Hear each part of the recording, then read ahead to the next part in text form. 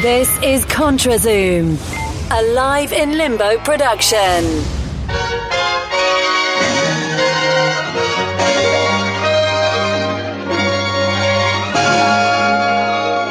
This is ContraZoom, where we go back and forth about film. I'm Dakota Arsenault, and today I'll be talking about the movie Blade Runner 2049, the sequel to the classic sci-fi movie, also conveniently named Blade Runner. This new one is directed by Denis Villeneuve, the Canadian filmmaker. And I am joined once again by my good friend Sammy Felchenfeld. How are you doing today, Sammy? I am well. How are you? I am great. Recovering from a cold a little bit, so my voice is still a little bit hoarse. But that's okay. I think I'm on my way into a cold, so there we go. Oh, that's the worst. You know, when you know it's coming and there's nothing you could do to stop it. It's true. All right. Like I said, at the top there, we're going to talk about Blade Runner 2049. It's been out for over a month now. By the time we are recording this is November 12th. It's going to come out later in the week.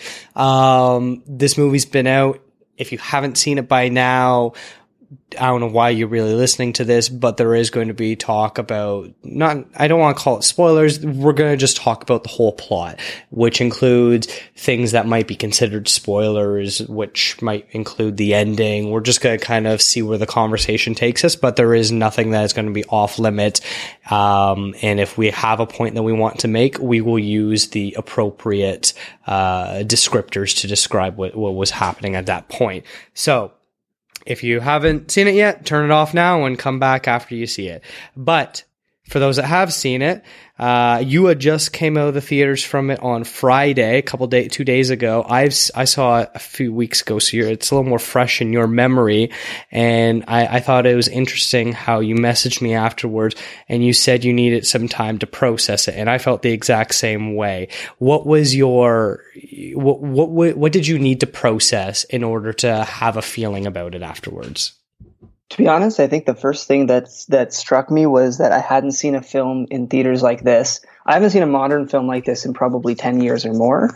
And that I think the biggest thing about that is the pace, and kind of there are a lot of movies now. You don't see a character think, you sort of go to the next thing and they do another thing. And there's a lot of, not necessarily action in terms of explosions and fighting, but just actual people doing stuff. This was a movie much like the first one where it's atmosphere and it's not world building, but it's being in that world and kind of just getting a sense of it. So I had to think through all the pieces because there were moments throughout the film where I was able to think, and I was able to think back on things that had happened, try to think about things that were coming. So I think it was great because I was able to come out of it and be like, okay, I need to think about everything that happened and sort of rebuild my interaction with it. Over time, instead of I just came out of Thor, which I absolutely loved, but I know exactly what it was, and everything was fairly not straightforward, but as straightforward as things go. So it was a nice experience, especially because it is Blade Runner 2049 is a very, very long movie. So I needed a bit of that space. Yeah, I agree. I came out of it and I wanted to say I really liked it, but at the same time, I was a little hesitant to sort of jump on that ship right away because there were some things that I kind of felt I needed to wrestle with a little bit. And I wasn't sure if I was going to overhype it or underhype it. So I kind of left my opinion pretty neutral when I came out of it. I was like, oh yeah, that was all right. And then it took me a couple of days of digesting it before I could come to a conclusion. And while by the sounds of it, I think you liked it a lot more than I did. I did enjoy it, and I think there was a lot to love. I definitely think there was some stuff that also really didn't work that maybe hindered the movie more to me than it clearly did to you. Yeah, I will go so far as to say this is one of my favorite movies of the year. And I did really like it. I also saw a lot of its faults for what they were, but I think going into that, I was just sort of like, okay, I know what to expect, and it did exceed my expectation in some ways. But I'm like, you know me, as I've mentioned numerous times, I don't always like great movies, but I can find a lot to like in a lot of different movies. But this was definitely really high up there for me, especially this year. That's good. Yeah. So I guess then, we can kind of talk a bit about the plot now. This movie takes place, 30 years after the original? Yeah, it's 30 years. Okay, so it's 30 years after the original, and we're kind of left up to see where this world has kind of turned into. And I think they did a really great job sort of continuing the feeling, but also really expanding the way the world was. We're going to talk a bit more in depth later about the actual set design, but as far as, world building, I think there was a lot of similarities between this and the original, and then taking it the next step further by showing you the noodle shop and then also showing you what was going on next door to the noodle shop. So you really got to feel of where these characters lived. Yeah, absolutely. I think it's, it's so rare to see a movie. And I think this is partially Villeneuve, possibly being absolutely obsessed with the first movie and also just understanding what it means to do. This is exactly retrofuturism in its finest. You see all these logos of companies that some of them don't even exist anymore, because this was what Ridley Scott believed 2019 would look like for the first movie in 1982, I believe it is. 1982. So they just, instead of, and again, some sequels do this where they sort of remake what the further future looks like. And I think all the Star Trek TV shows are kind of the biggest people who do this wrong, but that's a whole other conversation. So I appreciated that it still had a bit of a grimy 80s feel, even though it's 30 years in our future now. So it's very much its own thing. And it looked great. All the pieces fit from a visual standpoint. Now, one of the things I thought was a little bit interesting is all through the marketing campaign, they sort of hyped it up as being a Gosling and Harrison Ford movie. And you're an hour and a half, almost 2 hours into the movie before you actually finally see Harrison Ford, which I thought was pretty interesting that they would hold off showing him for so long. Did you feel that it was, worth the wait, or do you think they maybe took too long to get to his side of the story, or what? I think that I only noticed after about an hour and a half. I didn't really care because I was in it for Blade Runner 2049 as it is, and I'm a huge fan of Ryan Gosling, with the exception of a certain movie last year that I won't mention. But I checked; it was just over the 2 hour mark when Harrison Ford appeared on the screen.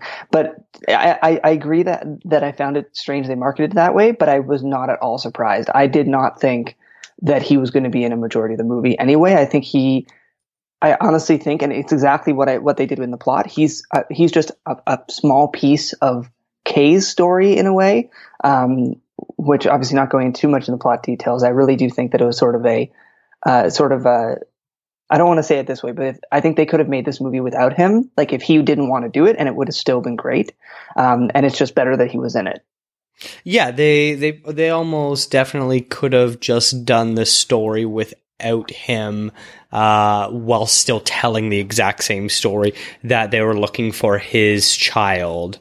They could have referred to him, they could have had pictures of him, but if it was, he had died 10 years earlier or whatever it was, I think the movie probably still could have been the same. But I don't think it's a loss for the movie that Harrison Ford is actually in it, because I think he actually gives a really great performance. In fact, I think his performance in this is better than what he does in the original.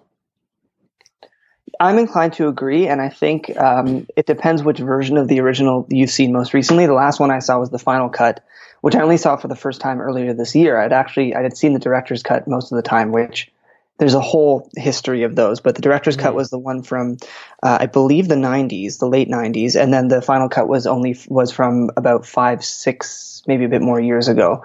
And there's it's almost different performances because it really is different footage used. Mm-hmm. But I think it's also, that goes into a whole other conversation about, was Deckard a replicant or is he a replicant, which I don't even know is worth going into now, at all, because then Blade Runner super fans will just shut this off immediately. So, but I agree, and I think it also played off of Ryan Gosling's performance really well too. But can I know this is sort of pivoting a little bit. Speaking of people that could or couldn't be in the film, honestly, I reasonably like Jared Leto.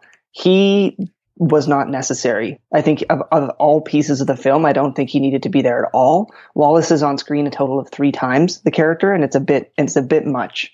I haven't even seen Suicide Squad, but I know it was probably just the same kind of thing as his Joker. Just too much. And because he didn't really do anything in this movie. It was his kick-ass attaché lady. She was incredible. She was a massive highlight for me in this movie, and she could have done all the heavy lifting as the villain. And I don't think you needed Wallace as this menacing, creepy blind guy that really, in my opinion, didn't contribute anything. And if you're gonna shorten the movie, you can really cut his scenes and just have in the later part have Deckard interrogated by that other replicant instead. Yeah, but that's my strong opinion. Yeah, it's tough. Like I agree with you. There are certain plot points that I think he was sort of crucial for, as far as the idea of being a bit of the benevolent creator figure, where that's not something that his replicant henchwoman would have been able to do, because it helped that you needed a kind of human side of the story to be able to do that. But if they were to find a way to, you can't even say like if you were to remove that part, because that's basically the whole purpose of the movie, was figuring out, can replicants, reproduce? So like that's where I'm hesitant to say you can have the same movie and completely axe him, whereas I think you still need that sort of through line of the replicant creators trying to figure out how to reproduce them.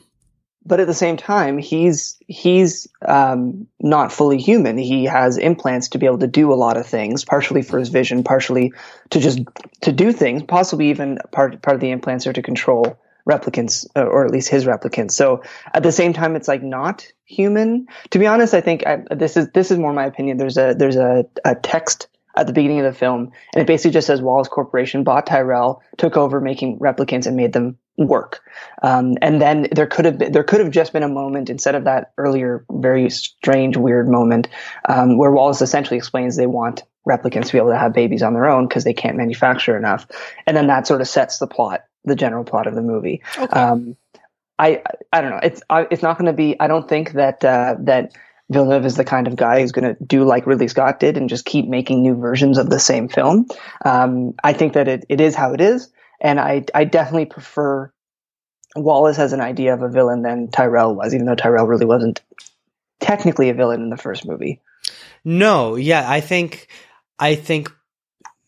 if, we have to keep Leto's performance in it because that's what we've seen. If you hold up Wallace to Tyrell, I think there's sort of two sides of a coin of what a creator godlike figure could be. The Tyrell one is the nurturing, loving father, and then the Wallace is the benevolent owner side of things. So I think when you're analyzing what the characters could be, there's some really interesting stuff to kind of that they really could have gone more in depth into, but they really didn't, especially with that runtime where they did clearly go into so much of the backstory and subtle nuances of a lot of the characters.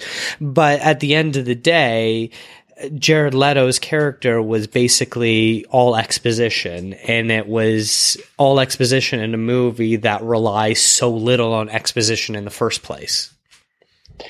Yeah, and I think it's thankfully, I think that was the only part of the movie where everything's explained to us, except for the one area, obviously big spoiler, when Deckard is kind of saved by the rebellious replicants, and that's very much that character phrase. I'm just on the Wikipedia page. Haim Abbas, who I've seen in a million things and just don't know who she is apparently, just sort of explains what's actually going on, and I kind of liked it that way because it was okay. This is sort of everything that's going on that you're not seeing.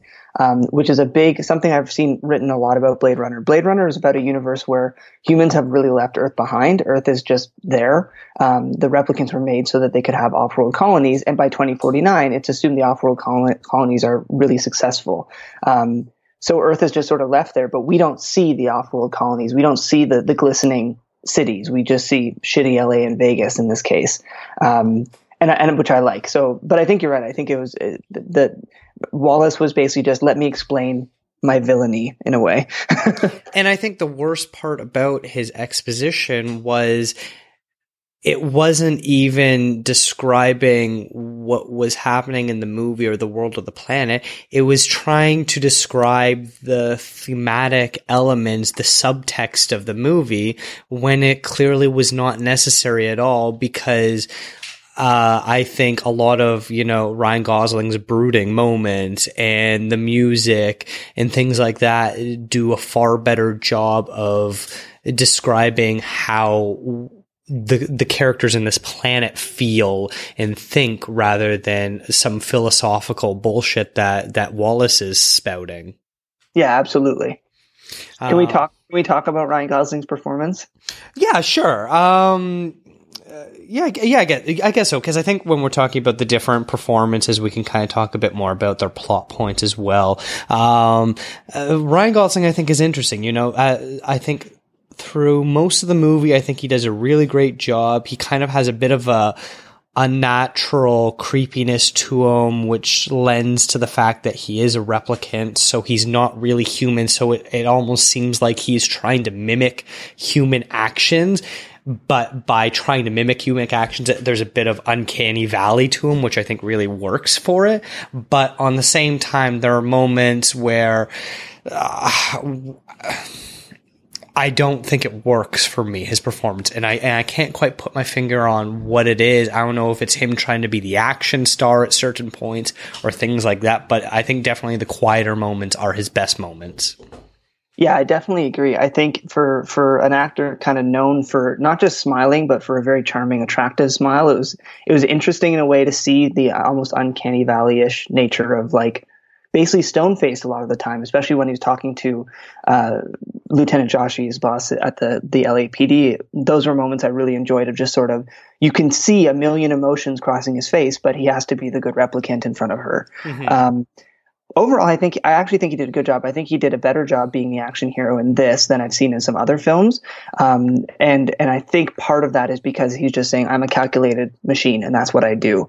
But yeah, I to be honest, I really did like his performance. I agree there were some strange moments. I think when he started to, I guess, humanize a little bit, more human than human, as Tyrell used to say, that there were some strange moments, especially when he kind of freaked out when he first thought that the memory he had in the orphanage was his own. And then it seemed very kind of out of nowhere, and then it never came again. At the same time, I like it. I think it's still fresh for me, so I'm still sort of thinking about it, and it's something I would want to watch for again. Yeah, I don't. It's so tough. I don't know where I fall on it of if he is the perfect casting choice for this movie. I don't know if there would be someone that's better than him. I read a review that talked about that maybe someone like Michael Fassbender would have been a better choice for his character, and that maybe would have been so. But I think Michael Fassbender has such an imposing feel to him that I think that Ryan Gosling's understatedness and smaller frame sort of works for him. Yeah, I do think it was well cast. I think it was, I can't tell if sort of they started the project and they said Ryan Gosling has to do it, or if it was like the other way around. That Ryan Gosling was always a part of it, or who knows? There's any number of factors, but I do want to kind of change direction to talk about literally every woman on screen in this film, because they blew my mind. Mm-hmm. Anna de Armas's Joy was great. I already told you in a message that Sylvia Hoeks' Love, who was the basically the villain, was incredible. I love Robin Wright in anything, no matter what. So she was great. Lieutenant Joshi. I'm literally looking at the list. Even, the memory doctor, who we very briefly see, she, like, it was a very creepy, which makes a lot of sense when you get to the end of the movie. You understand why it's so creepy in a way, but a very creepy kind of haunting performance. I was just, every time one of these actresses were on screen, I was just so impressed. And it was refreshing in a way. You have Ryan Gosling, who's a huge superstar, and then a bunch of actors who have been in a lot of other films, but many of the main cast are people you don't see very often. And I really, I don't know, something about that I liked, and I think really worked for this film, much like it worked, I think, for the first film as well, with Harrison Ford being really the only person in that movie. And I guess Edward James Olmos at that time was also becoming quite popular. Or I guess that was around Battlestar Galactica. So there was that popularity there. Yeah, it was just, for some reason, I just really liked that. I agree. And, I agree that for the most part, I think all of the women in this movie outshone the male co-stars with all of their parts. I was a really big fan of Robin Wright's performance. I thought she did a great job. And I thought that her death scene was probably the most uncomfortable one for me, where she had like the glass broken into her hand. It was definitely like extremely unsettling in a movie where there's not a lot, but there are quite a few graphic, violent moments. And this one is not seen on camera at all, but like the sound effects mixed with her performance was pretty great. Yeah. And with Sylvia Hoek's performance as well. So like the two of them working off of each other, I thought that scene worked really well. Definitely. Who was I going to talk about next? One person that you didn't mention that I thought was really fascinating was Dave Bautista, who we've been seeing playing Drax in the Guardians of the Galaxy movies, and who's really made a name for himself being this larger-than-life character, one, because he physically is, but two, with this deep, booming laughter and impeccable comedic timing where he looks like he might be, the next big comedy action star in a very, very short role. And I think he absolutely nails it. And I'm so disappointed that we only got like the first few minutes of the movie with him, because I would have totally loved to see more of him in this. Definitely. And I think you're not the only one to say that. I really enjoyed it. I've seen a ton of reviews that said the same thing. I think that it served the plot well. You couldn't have more of him. And it adds to the mystery that really sets off the whole plot in the movie. But you're right. I think he did a fantastic job. But I think this was just the kind of role for him to get into more serious, dramatic pieces instead of being kind of leaning into comedy every time. Yeah. Like he was in Spectre. Did you see Spectre? I did not actually see Spectre. Okay, well, it's not very good, so don't bother. Okay.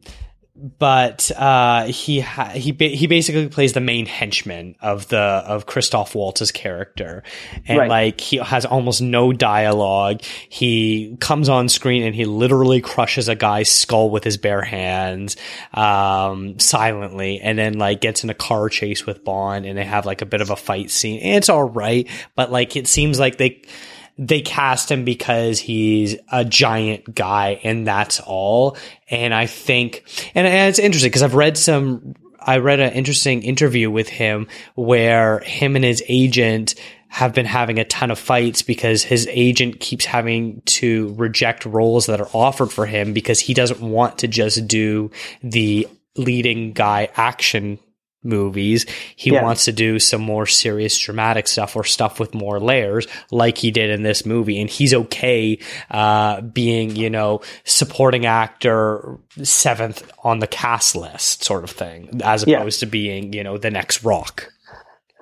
Yeah, and I think I'm in a way that I think I'm glad he did this role because I hadn't seen him as anything different from Drax, and I love Drax. It's one of the best parts of Guardians of the Galaxy for me for sure. And that I think will probably be his signature role for a long time. But he was completely different, other than obviously punching. But this really is an action movie at its core.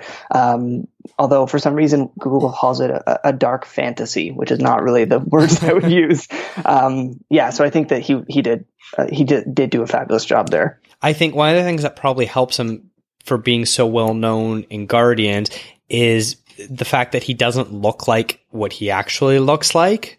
So he can be super well known for that by name, but actually seeing him, I know some people, didn't recognize him at first in Blade Runner, because he doesn't have, green makeup on and not pointy ears, but his ears are look different and as Drax, and completely different look for him. So I think that might actually be something that's beneficial for his career, that he can kind of do these things and not be instantly recognizable. Yeah, absolutely. Yeah. Are there any other actors? We kind of briefly touched on Harrison Ford. Is there anything else you kind of want to talk about what he brought to the table? Not really. I think he did a good job. I think to be honest, I think he cared more in this movie than in Force Awakens, and I'll probably get a lot of people upset about that, but I liked his performance in Force Awakens. I thought that this seemed a little more, I think it felt more natural for him to get into character, because it really is, it's Deckard who had to go into hiding for 30 years, and that's exactly what he pulled off. Yeah, I don't think you're not saying anything blasphemous by saying that he cares more about this than he does about Star Wars. He spent the last 30 plus years basically trying to distance himself from that franchise, and very reluctantly came back to Force Awakens. Whereas this, I think he was really excited by what Villeneuve was sort of bringing to the table. And I think they really sort of lean into his grumpy old man persona that he already has. Yeah. When Ryan Gosling's asking if the dog is the real dog or not, and he's like, "Why don't you ask him?" I thought that was like one of the best lines in the whole movie, and the way he just delivers that, that's just one of his signature "I don't give a shit" comebacks. Absolutely. And I think that it's hard to say if that was even in the script. And then that was just the right response that he was able to give. I do want to kind of change gears a bit to talk about another member of the cast, which would be the music for me. I'd say that this is sort of becoming a Villeneuve thing. It's just music is so vital to what's happening on screen at the moment. The original Vangelis score of Blade Runner is one of the very, very few movie scores that I just listen to on its own. I just love it. I love how in the new film it was interwoven really, really well. There were a lot of those bits of the love theme and the main theme that were kind of worked in, but then still had its own kind of grungy, synthy, okay, this is what music right now sounds like, instead of this is what music 35 years ago sounds like, if they think they're imagining music in the future. And it played so well to everything going on screen. I can only gush about it. I guess I can't really be very, very critical because I just loved it so much. No, I definitely think it worked well. I think the score is better in the original, but I think they do a really good job of utilizing what came before and also trying to improve on it. So I think it kind of works really well together.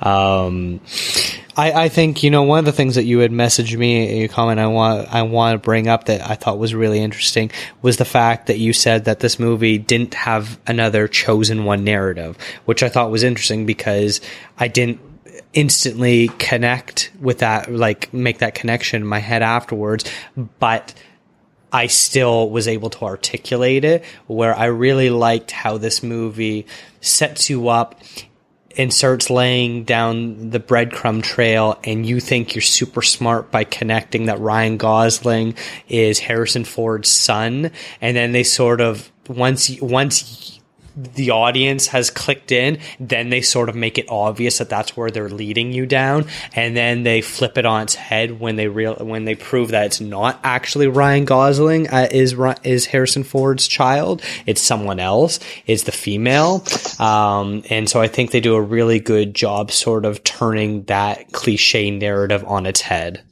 And I think they had to. I'm reading that that Hampton Fancher, who's the co-writer of this film, also co-wrote the first one. I have to think this may have been an idea from the beginning, because there are little tidbits here and there in the first film about Rachel being very different, not really being clear that this is something she's capable of, because this obviously is a huge deal that a replicant can have a child. But then you're right. I absolutely like that it's sort of I'd be okay if Kay was the big hero. But then at the end of the day, he's just a part. Actually, I'm stealing this from Reddit, but I saw someone on Reddit post this before I saw the film, and it's fine because I don't mind being spoiled for film sometimes. Basically saying if they did something 30 years later, maybe it's post a replicant revolution, the K will be remembered as a minor historical figure, as someone who just sort of helped bring the pieces together, but he's not the person, because we're to assume he probably dies at the end. I think that's fairly, it's a lot less ambiguous that he dies at the end than it is about Deckard being a replicant once again. And so I think it's interesting that it's sort of, he's just the person who makes sure all the things happen so that other pieces can fall into place. And we can assume within a few years that there might be a revolution. And I think it's interesting because the signs are pointing to that there won't be a sequel to this film from a financial perspective. And that would make me very happy because I think that the two films go together. I don't think that there needs to be more, in my opinion. I agree. I think there were a couple things for me that didn't work for this movie, and I want to get into it before we kind of talk into more of the technical things. But the movie is almost 3 hours. I like the slow, deliberate pacing, but at the end of the day, I still think this movie was probably about 15 to 20 minutes too long. Did you feel that in any way, or were you comfortable with the runtime? I did think that the runtime was definitely a bit too long. And I agree, 15 to 20 minutes too long. I think films in general are too long right now. I think we need to go back to good quality 90 to 100 minute films. I think that I agree. I think they did everything on purpose. It was a very intentional film with every decision made.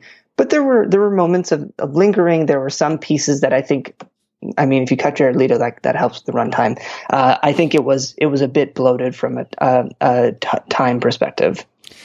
And I think, speaking of Leto's performance, his character, really, I disliked how open-ended that was. I think there seemed to be some confusion between what is open-ended supposed to mean. Open-ended is supposed to mean that you can take what happened in two different directions or any number of directions. Like, does Ryan Gosling live? Is Deckard a replicant? Things like that, where it's kind of up to the viewer to put the pieces together how they see fit. What I do not think is up for interpretation is what happens to Wallace at the end of this movie. It basically just completely falls off, and we have no idea what the continuation is, and you're just sort of left being like, oh, all right, I guess they're gonna try to keep finding Harrison Ford or killing him or something. Like, they're obviously gonna eventually figure out that he's still alive. So yeah, that sort of bugged me.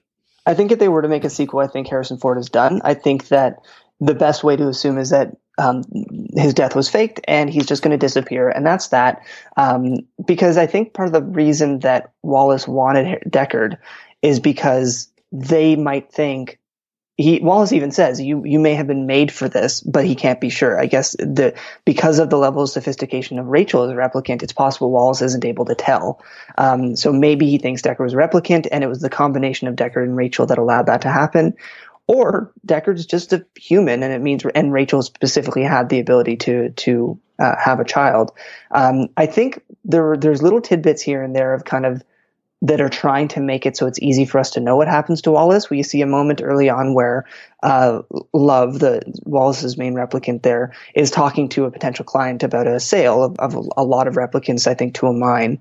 And so I think and there's all this stuff that happens at the Wallace Corporation that sort of just indicates that business is continuing, and they're just oblivious to the fact that replicants are going to revolt. And then later, when Love is taking Deckard in the air car thing, they said they're going home, which we will assume is off-world. So I think that there's an idea for some off-world business that's going to happen with that. But I agree that I think that it wasn't as self-contained as the first film because there is this ambiguity. Whereas in the first film, by the end of the first film, Tyrell is like, okay, stuff's going wrong. There's a problem, and we need to figure out what it is and deal with it. And then we learn at the beginning of this film that there were riots, which we knew was going to happen. Yeah, I agree. And so that sort of hindered it a bit for me, where I felt there was too many dangling plots at the end of the day, where it just sort of annoyed me. in a minor sense where I'm just like, I kind of wish it was more wrapped up, because I really dislike when stories sort of drop off characters and the audience is just expected to not care what happened to them anymore. Yeah. I'm a big fan of Chekhov's gun. If a gun appears, it has to go off. So if a character appears, their story has to be resolved. Like, otherwise, why are they there? I guess we should, we've been kind of dancing around this whole time, talking about the technical side of things. What this movie really succeeds at and really pushes the boundaries of filmmaking is the cinematography combined with the set design and combined with the CGI. Those three aspects together really elevate this movie from a decent to good movie to a great movie. Absolutely. I've been a huge fan of Roger Deakins for a very long time.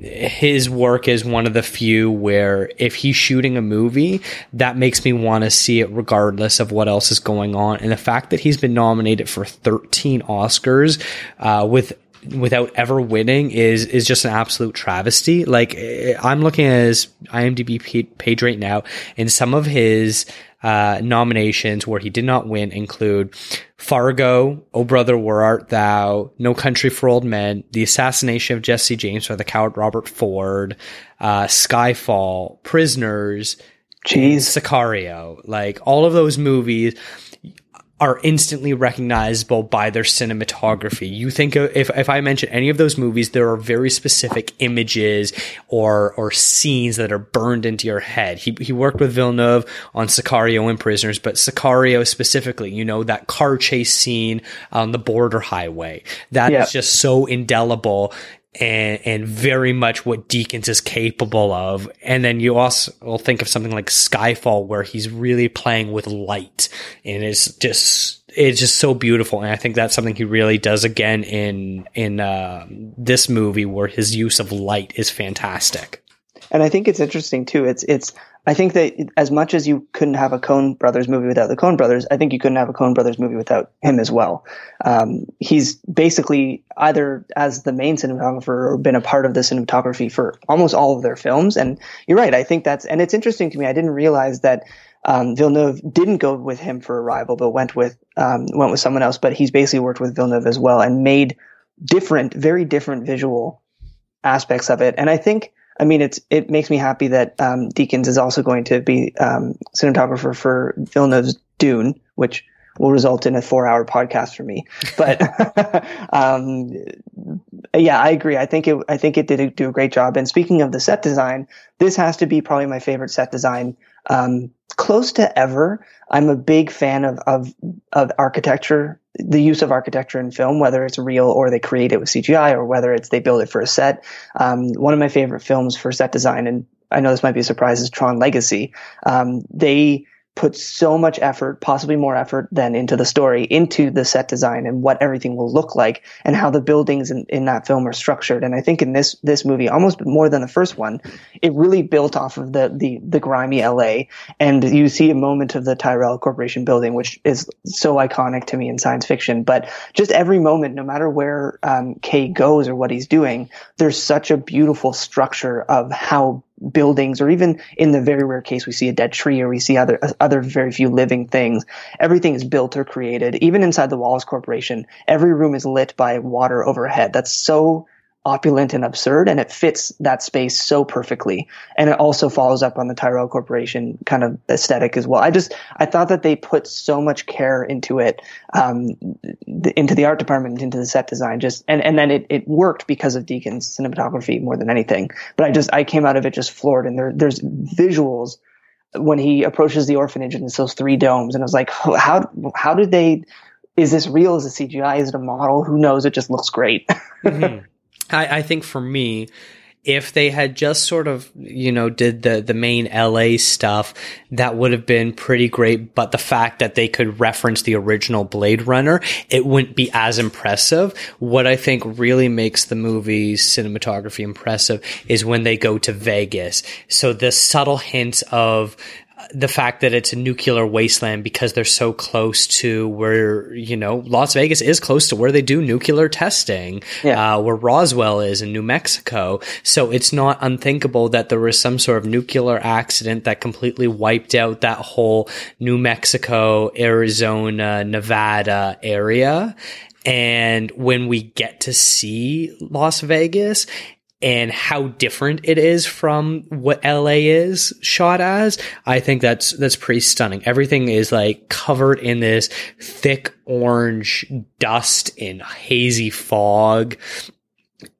But it really works for it. It adds this weird brightness, but at the same time being dark and dingy. And when you're in the casinos as well, there's that really cool retrofuturism that is different than the retrofuturism that they did for LA, for the LA stuff.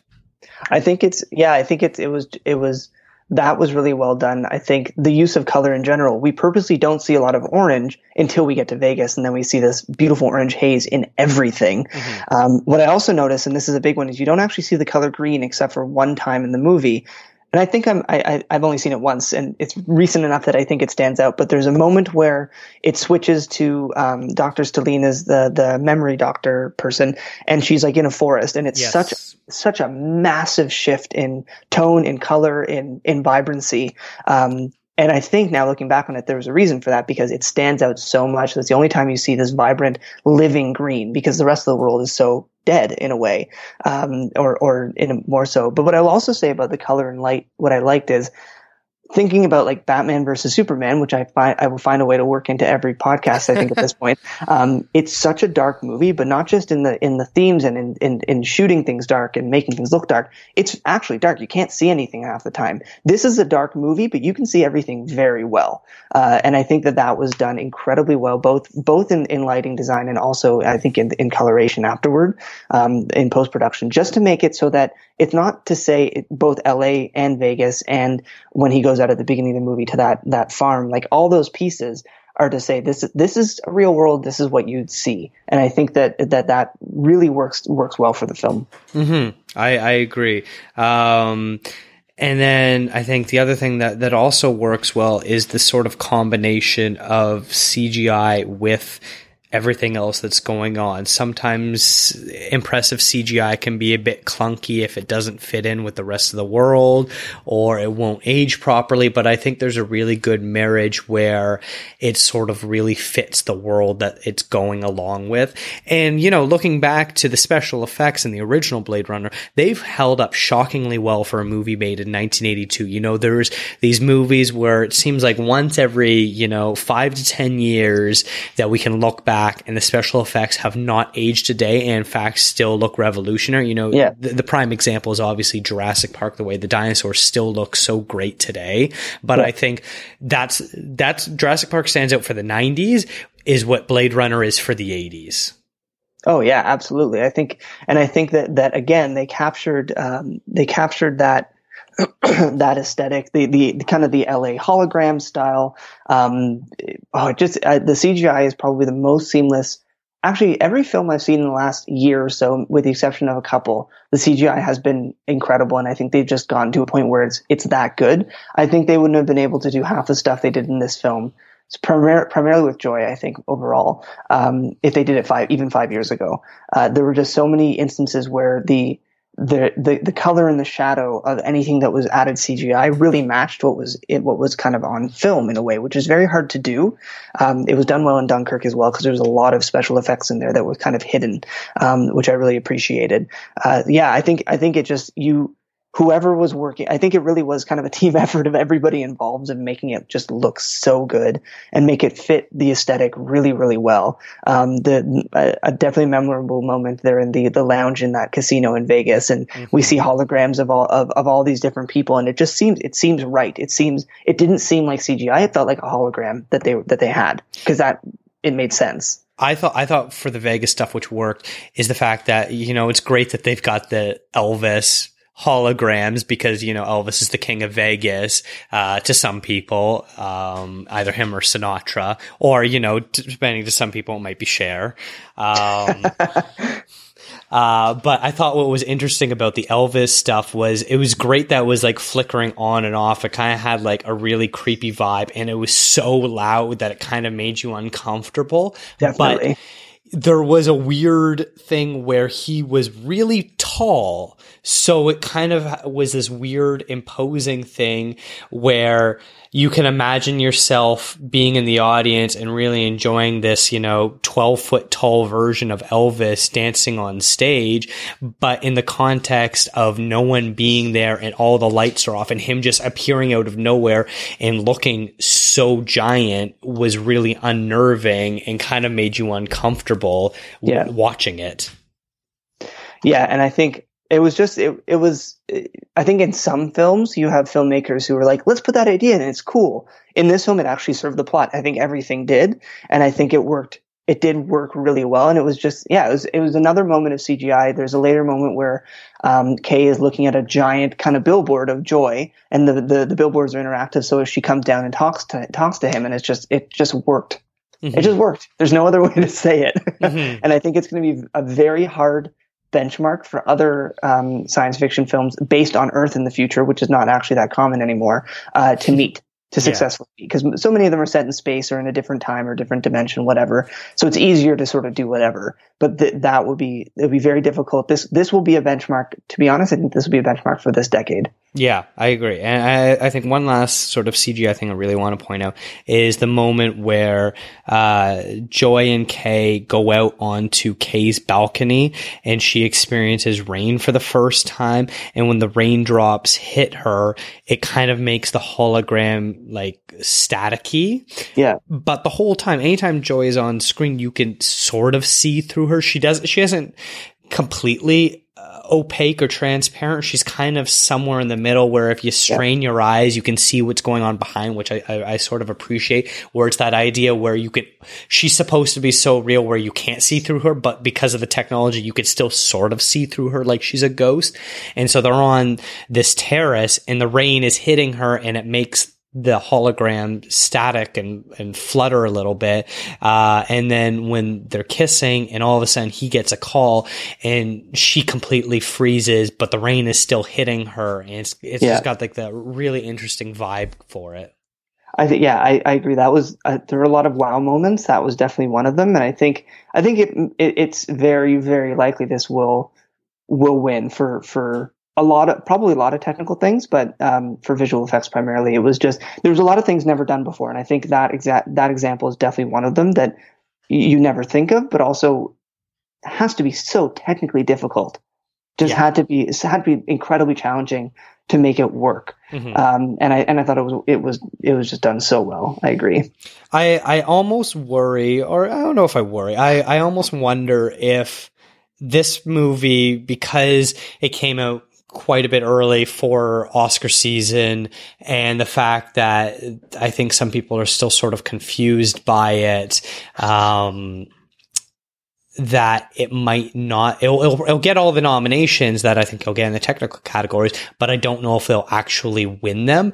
And it'll be the type of movie where it doesn't need to win to sort of go down in history as sort of like a boundary pushing film for all the things that it accomplished, where we can sort of look back and pinpoint this movie as the next evolution of cinematography combined with CGI or things like that, or set design being so breathtaking. It doesn't need to win the award, but we can kind of look back and be like, I can't believe it didn't win.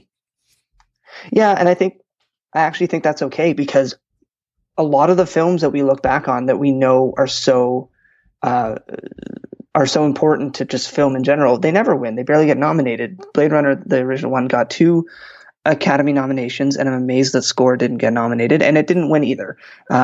Even at the Saturn Awards that year, which is the Science Fiction and Fantasy Film and Television Awards, it got a ton of nominations, didn't win a thing. So you're right. And I think it's funny because I'm thinking back to what's another film this year that will probably sweep a lot of technical categories, and that'll be Dunkirk, because the sound in that film was probably the best I have seen and might ever see. Partially because I saw it in IMAX film. I think that helped with it too. But I think that's the kind of thing where you're right. The Academy will gravitate towards this kind of more straightforward film where the technical elements were quite good and maybe overlook Blade Runner because, well, it's sci-fi. And I think some people might take that approach to it, which obviously I don't appreciate, but I think that's the case. Mm-hmm. I think at the end of the day, this movie sort of symbolizes to me what I wish more blockbusters were, and the type of blockbuster that we definitely could have seen, 20, 30, 40 years ago as one of the higher grossing movies of the year or one of the big movies of the year. And I think Villeneuve is really sort of stretching what is a small indie movie, what is a thinking person's movie, and what is a blockbuster, and sort of combining them all together. I'm just happy if people are going to the theater to see things they didn't think they would see. And I think this is one of them. I think that there are definitely a few people I've talked to who don't like the first one and still want to see this because all they've heard is good things. They've heard it looks amazing, sounds amazing, everything. And I think that Villeneuve has a lot of goodwill now. From people. I think he's made a lot of movies in a very short time, and I think people have kind of warmed up to him. And then of course there's going to be those people saying, oh, it didn't make all its money back, for its main producer, which is Alcon. But I mean, it's made $250 million on a roughly $160 million budget. It's not a failure. And I think you're right. I think that there's more of the potential to do more with less, with films, and kind of look to a movie like Blade Runner 2049 and say, okay, we can be out there, we can be different, we can just make the film we want to make. And I have to appreciate definitely Sony, other than their logo popping up in a few places, because there's ads all over the movie for companies both existing and not. Yeah. It really seems like they just said make this film, which I definitely appreciate, and I think that Villeneuve earned that.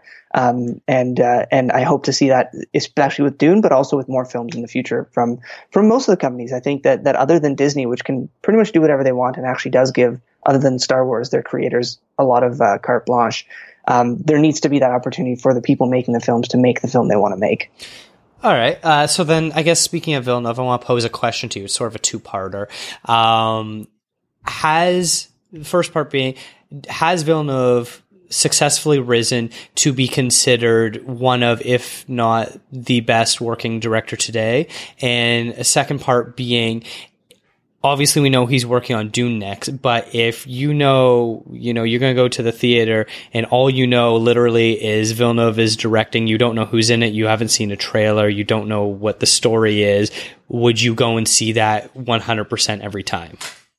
I definitely would. To answer your second question first, I think that in the early to mid 2000s, Christopher Nolan was that person for me. I knew nothing about The Prestige, and I went and saw it because he made it, and I loved it. And it was the same thing for Inception. I knew a little bit more, and it was the same thing. I think that Villeneuve is definitely not the best, the single great director of the moment, and I think that's because people still don't know who he is. Arrival from last year is a science fiction film. Blade Runner is a science fiction film. Dune is a science fiction film, and he loves science fiction, and he sort of carved himself a space for that. He has obviously other films, but they were a lot smaller kind of box office-y, and critically they've all been successful. But I think that there's other people out there that have a bit more name recognition. I think that he is carving a niche though as an incredibly strong, definitely the best science fiction filmmaker right now, because he's sticking with it and he's being able to make those films he wants to make, which we talked about a bit in our Canadian films podcast earlier in this year as well.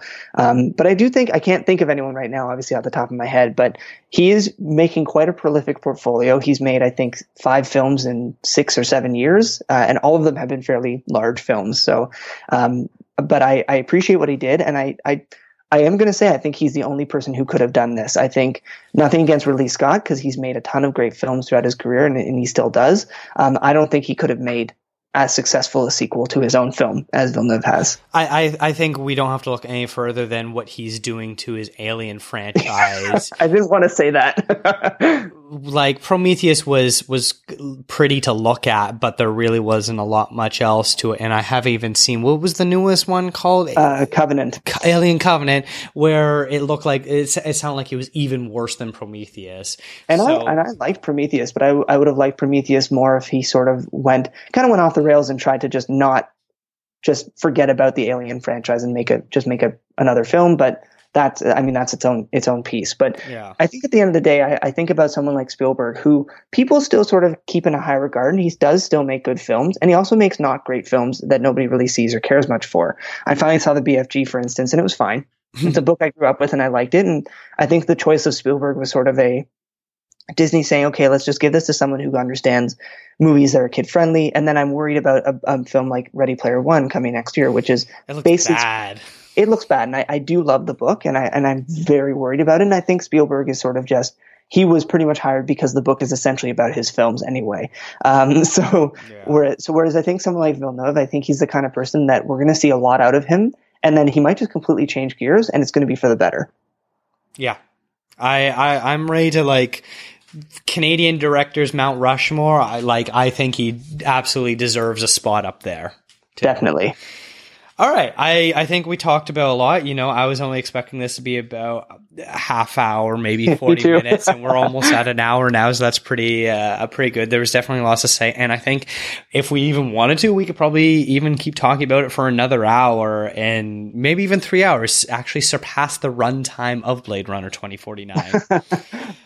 Like I said, wait until the Dune podcast. I feel like what I'll do is I'll set you up with my father, who is a big Dune fan, and now loves Denis Villeneuve as well. So I think I'll just let the two of you hash everything out and see what happens for that.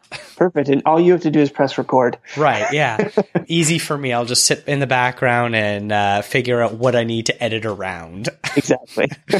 So thank you so much for listening, everyone. If you saw Blade Runner, liked it, didn't like it, let me know. You can follow me on Twitter at DGAPA. Also send me an email, dakota@liveinlimbo.com. Make sure you check out liveinlimbo.com where the show notes are going to be. I want to thank you, Sammy, for joining me. It's always a pleasure having you on, and this definitely will not be the last time. As we talked about, we're probably going to talk about, did we talk about this online, or maybe we just talked about this offline? We're going to be doing an episode in the near future about Justice League and some other things going on around with it. So not just specifically about that movie. So if you don't care for that movie, you don't have to worry about skipping that episode. But thank you for coming on again, Sammy. Yeah, my pleasure. I love just talking about movies. It's just a coincidence that I'm recording this and posting it on the internet. Yeah, well, exactly. It just works out well. I agree. So thank you so much for listening, and have a great day.